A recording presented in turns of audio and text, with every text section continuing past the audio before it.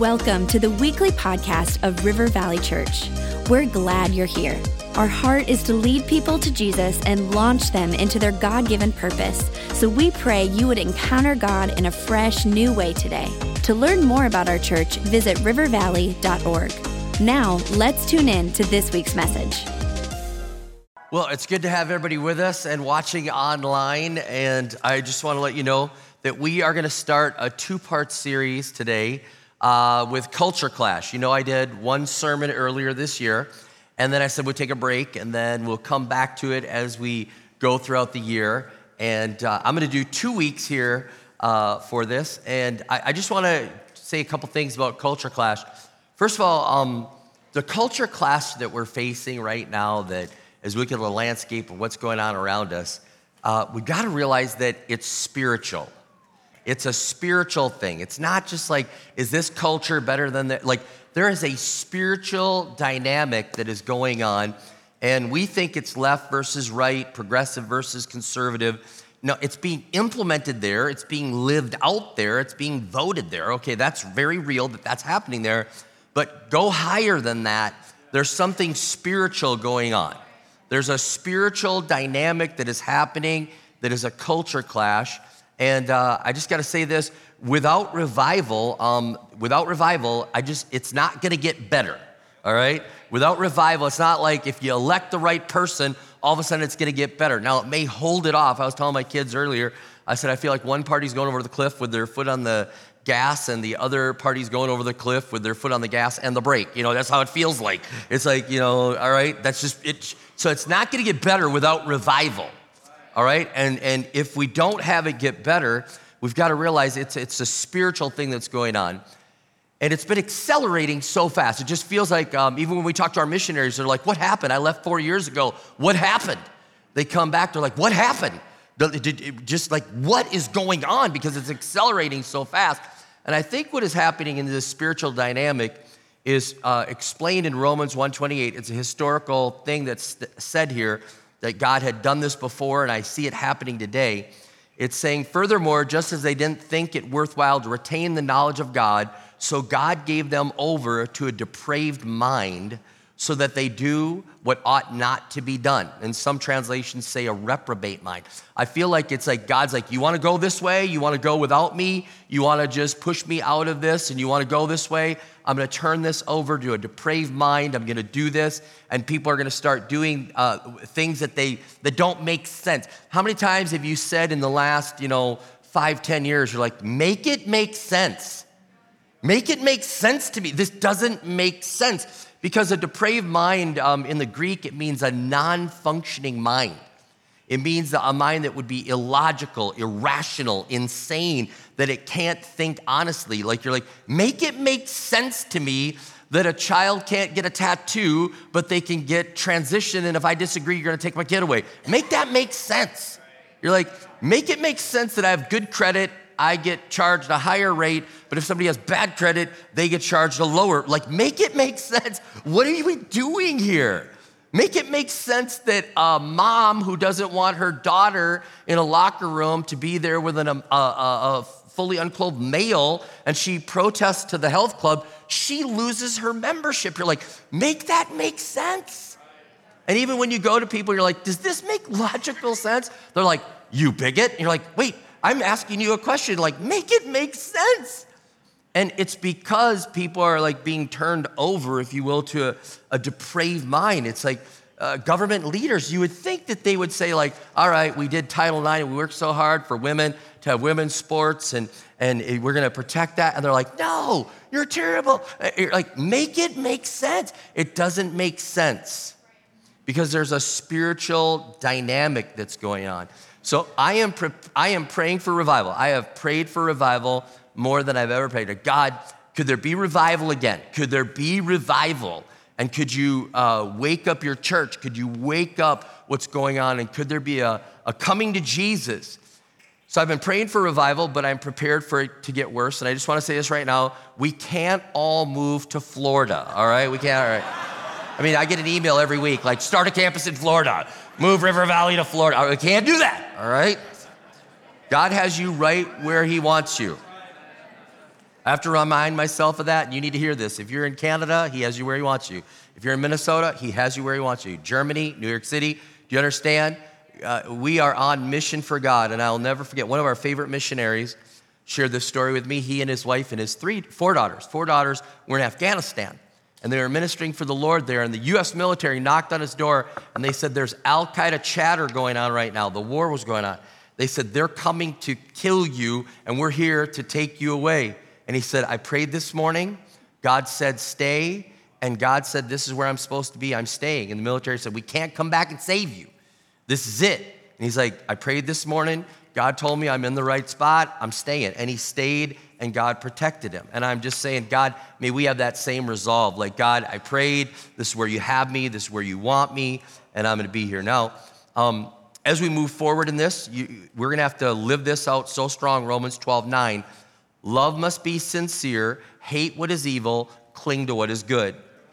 So the first part of that is there's no pretend church, okay? Love must be sincere. Like, we have to start living out our faith and our values stronger than we've ever done it before if we're gonna live in this culture clash moment that's going on.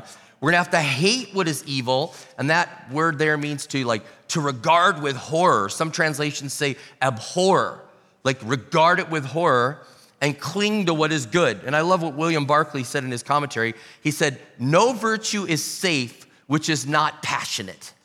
And so I'm saying, like, we're gonna love God stronger, more passionate. If you think our worship was like spirit-filled before, it's gonna be more spirit-filled, all right? If you think that we just love God and we're bold, we're gonna be more bold than we've ever been. We're gonna hold on, we're gonna abhor what is evil, and we're gonna cling, we're gonna grab hold of that which is good in this time. We're gonna overcome evil with good. Martin Luther King Jr. said, darkness cannot drive out darkness, only love can do that. So we're not gonna become mean or evil or go Italian mafia, you know what I'm saying? It's not gonna happen. I mean, there are times I'm like, oh, I get so enraged, and then God's like, all right, that needs to die, like right there, like, I love your passion for that, but you're not gonna hit anybody, you're not gonna do that, all right? And Nietzsche said this, beware that when fighting monsters, you yourself do not become a monster. So we're gonna watch that. And then the other thing I wanna say in this whole culture clash, God is still on the throne. All right, he's not missing in action. It's not like, God, do you see what's going on around here? He sees it. He sees it, and he's looking at his church saying, will you live out what I've asked you to live out? Will you make a difference? Will you be salt and light in a time when it's needed? Or are you gonna hide your light under the bushel? Are you just gonna hide your faith, or are you gonna be bold and say, yep, I believe this is it? So today I wanna look at how do we know good from evil? And then next week we're gonna talk about protecting our children from evil, because things are being placed in front of our children that they should never see. They should never be a part of it, and it's evil, and we're calling it out for what it is.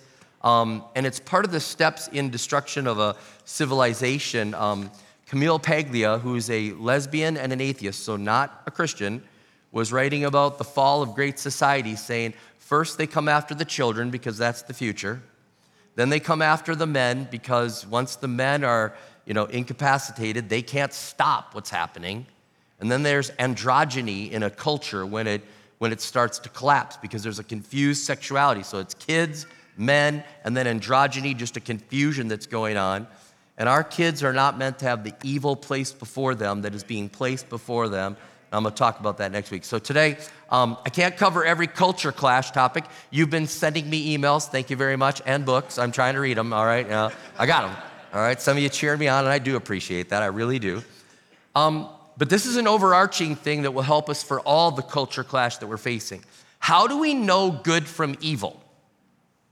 How are we gonna know good from evil? And so the Bible is really clear, and it just jumped off the page to me when I was doing my devotion time. In Hebrews 5:14, it says, but solid food is for the mature, who by constant use have trained themselves to distinguish good from evil. All right? So it's right there. And so I wanna get there, and I wanna talk about this. How do we distinguish, and how do we have solid food, and how do we get there so we can distinguish between good and evil? And some of you would love it if we had a list. Some of you are list people, and rule followers and you're like, man, if you could just publish a list of this is good, this is evil, this is good. That, like, how many know as soon as we publish that list, somebody would have a small group saying, these are the edits I've made to the list, right? And other people would say, this is an exception to that, and this is a thing. I mean, think about this. Even in the creation account that we have in Genesis, when God says, all right, I'm gonna put two things before you. There's two trees. There's two trees, which, by the way, there are other creation accounts, and some of them have trees. The creation that we have in the Bible is the only account with two trees. Two trees. And God says, I'm placing before you a tree of life, and you can eat that one. That's a good one. And then the tree of the knowledge of good and evil. That's the do not touch one, okay? How many know they just had one rule, one list? This is a yes, and this is a no. And they're like, did God really say, right? And next thing you know, they're breaking the list. So if we made a list as a church, people would start to break it in this. So there's something that each of us needs to understand, that this is not exclusive, that this is for us. And all there isn't every topic and choice list. We have God's word. And in God's word, there's so much here. There's so much here. There are clear commands. There are directives. There are principles. There are things that we guide our life on. And we live our life by the word of God. Now, some people say, like, all right, if we're going to try to know what's good and evil, maybe they don't want to do what the Bible says and devour the word and get to the word and see what it says. They will say, like, well, I'll just trust my heart. You hear that a lot today. Well, I don't feel that. I feel this. Or in my heart, I feel this is right. Jeremiah 17:9 says, the heart is deceitful above all things and beyond cure. Who can understand it? Like, it says that our heart, our desire, what's going on inside here, our feelings are bent in a way. Matter of fact, Martin Luther said that our human nature is curved in on itself. Martin Luther said it's curved in. It's like it's selfish and it's curved in, and our human nature is so wicked, so curvedly and so viciously. It seeks its own good. It even uses God for our own good if we don't stay lined up with the Word of God. So we can't trust our own heart. We can't trust our own feelings. If you do what feels good to you, how many know if we just do what feels good to you, it's chaos ensuing. And everyone does what's right in their own eyes, and there's no standard. How are we going to live this? Some people say, well, we could trust our government leaders. They're elected, and you're like, you're preaching to the wrong church on this one. People say it says, in God we trust on our money, right? Yeah, right. No, I think we're actually living out something right now, which is fascinating to me. That I grew up and I'd read scriptures like this and I thought, there's no way this could ever happen, and then it's happening. Isaiah 5:20 says this, what sorrow for those who say that evil is good and good is evil, that dark is light and light is dark, that bitter is sweet and sweet is bitter. And I'm watching this. I'm watching our government leaders say, like, you're the bad person and they're the good person, and you're evil and this is good. And so you're looking at this saying, well, we can't trust our heart. We can't trust our leaders. And incidentally, in chapter 5 of Isaiah, there's 6 woes that are there. Interesting. There's 6 woes, and I won't go into a whole sermon on this, but I'll just point them out to you. In verse 8, there's the woe of greedy materialism. Isaiah calls out, you're buying all the houses, and you're buying all this up, and you're evicting people, and you have it all to yourself. You're greedy. Woe to you. Think about that. It just sounds like a little bit like today. And then he calls them out in verse 11, the self-indulgent pleasures, getting drunk and wasted. And then in verse 18, he's talking, there's a woe of intentional sin, that the people are intentionally sinning. And then there's the woe in verse 20, which is the reversal of good and evil going on in the society. Then in verse 21, there's the self-determination of good and evil, that each person gets to call their own thing. And then in verses 22 and 23, it's self-indulgence and social injustice is going on. It just feels like we're living this out right now. So we're going to get to Hebrews 5:14 because that's where we get it, that we're going to understand good and evil by being mature and being able to read the Word of God and know the Word of God. And good and evil is a common subject all throughout. How many know movies, good and evil, TVs, good and evil, great novels, good and evil, good and evil? I mean, and secular culture has always attempted to isolate and separate good and evil apart from the Bible, but you can't do it.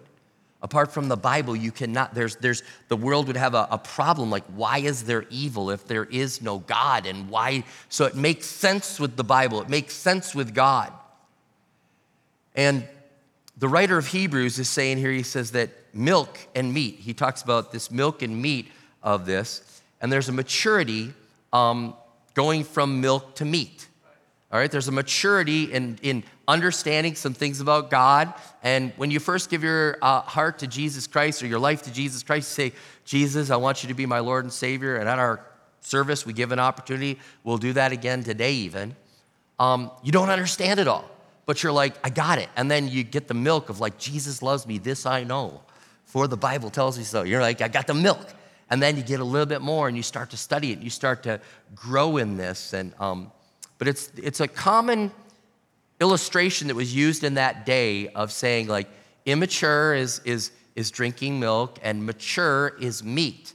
And I gotta just share this for a second. Now, as a grandpa, I am so looking forward to Beckham sometime when I am babysitting our grandson Beckham. And he's still gonna be on milk. And how many know what's coming? Because I'm grandpa, right? And I'm gonna slip him some mashed potatoes and see how he does. And I can't wait to slip him a little whipped cream and watch his eyes light up like, why have you been hiding the good stuff? You know what I'm saying?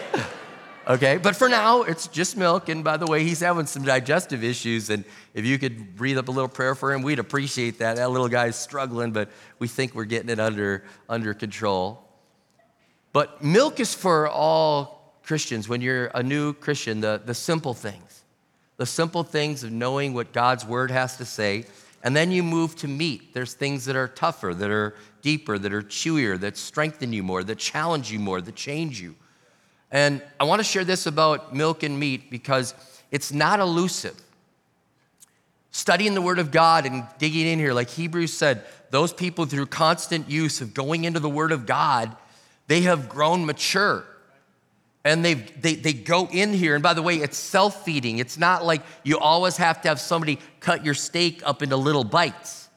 It's self-feeding, that through constant use you do this. And I want to let you know that it's not elusive, it's not special. You're like, well, I don't know what's good and I don't know what's evil, so we're going to call the pastor. We're going to call that, we always have to call the pastor. Or can I get Isabel's number? Pastor Rob, can I get your mom's number? You know, I got a question of good and evil, you know, all right. That's not gonna happen, all right? It's not elusive, it's there, it's attainable to all. And I love it when people go into this and start to grow. And the Apostle Paul in 1 Corinthians chapter 3, he's correcting them. He's like, come on, guys. He's actually chiding them like, come on, this is not elusive. It's attainable for everybody to get into the Word of God. And he said, I had to feed you with milk, not with solid food, because you weren't ready for anything stronger, and you still aren't ready.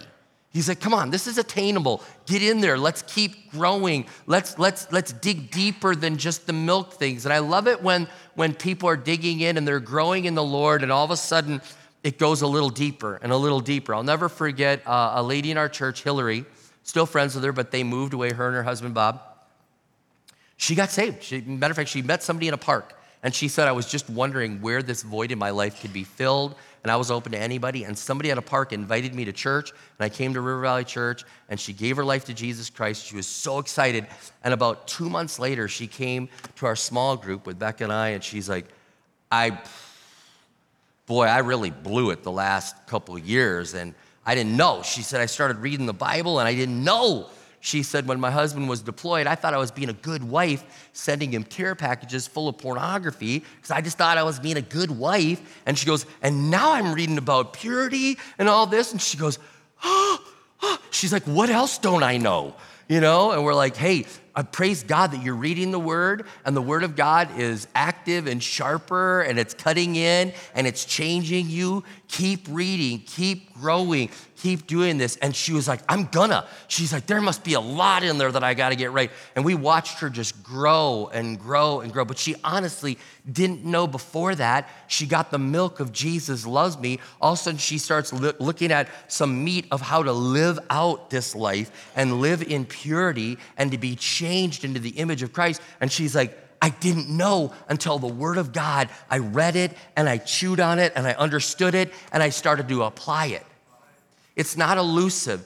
Every single one of us can have this. And, you think about people like, there's no excuse. It's for everybody.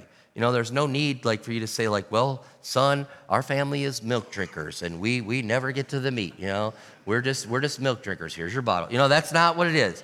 It's for everyone, all right?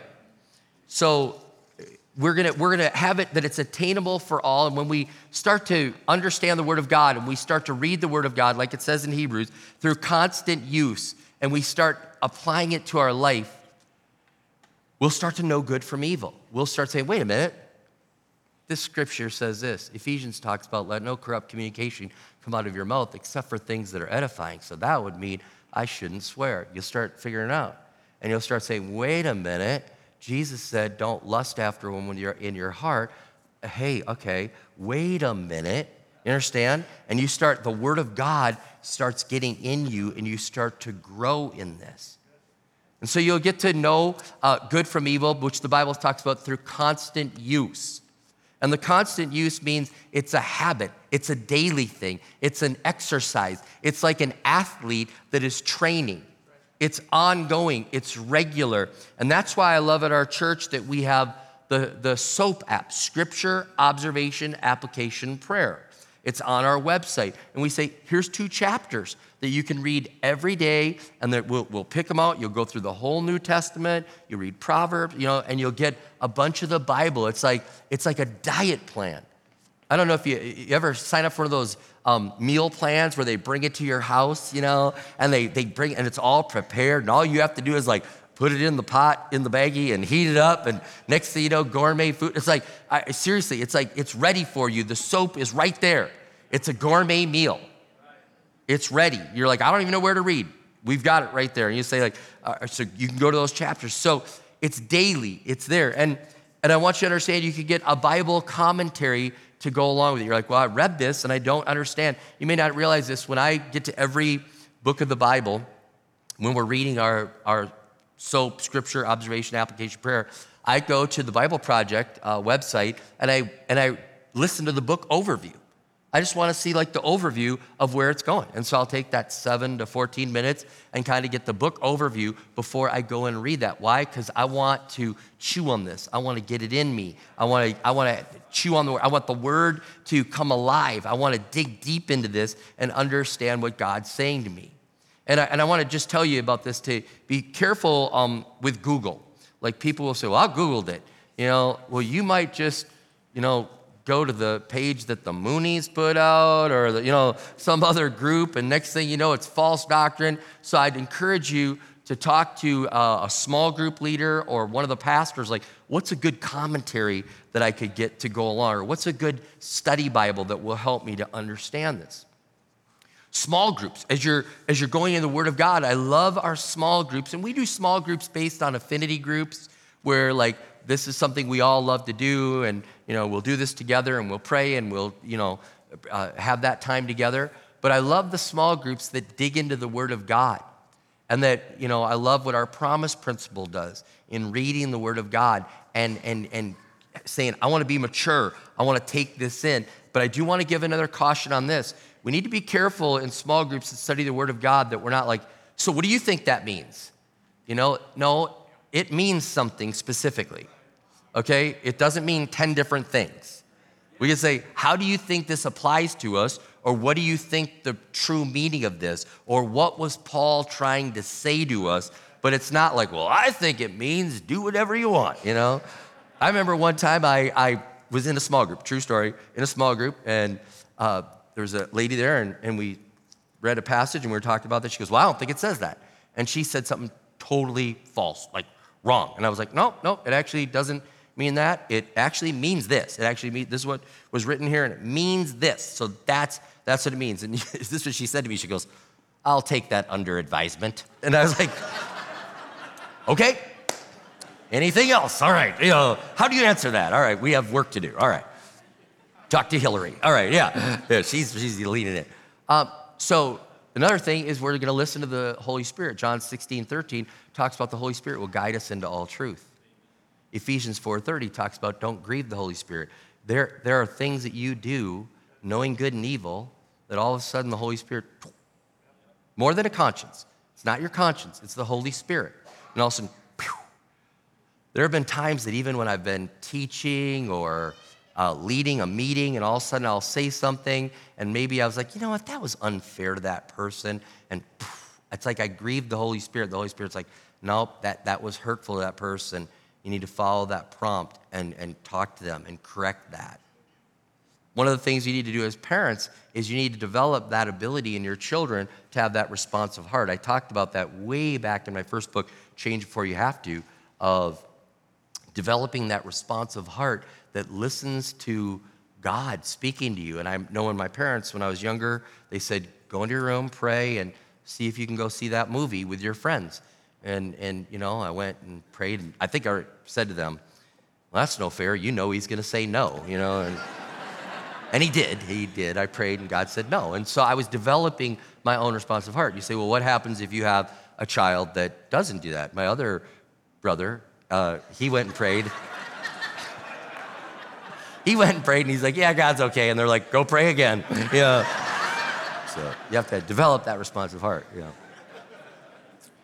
If we're going to mature, we're going to have to live out that we abhor what is evil and cling to what is good. We're going to have to live that out.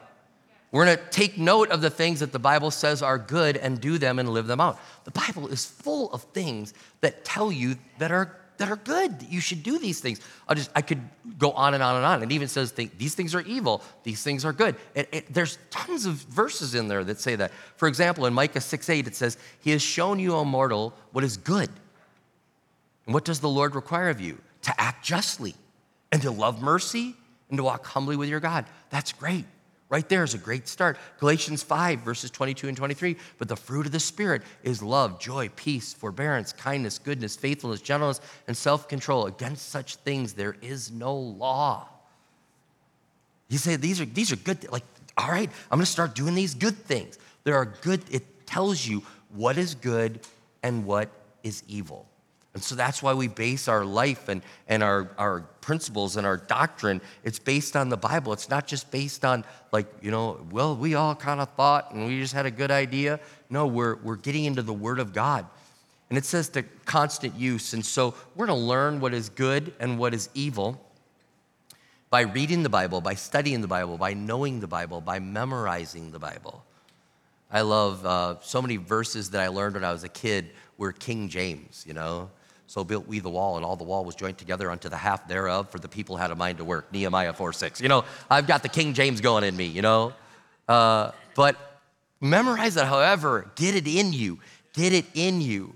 It's constant use. Malcolm Gladwell came out years ago in one of his books, and he talked about to get to expert level, it takes 10,000 hours in one activity to get to expert level.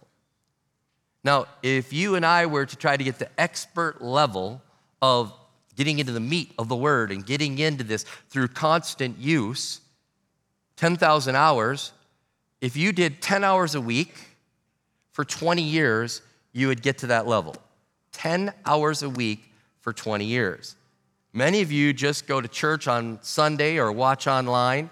You're not part of a small group. You think soap, that's for the leaders, you know, that's for the other people. No, we're trying to get you into constant use.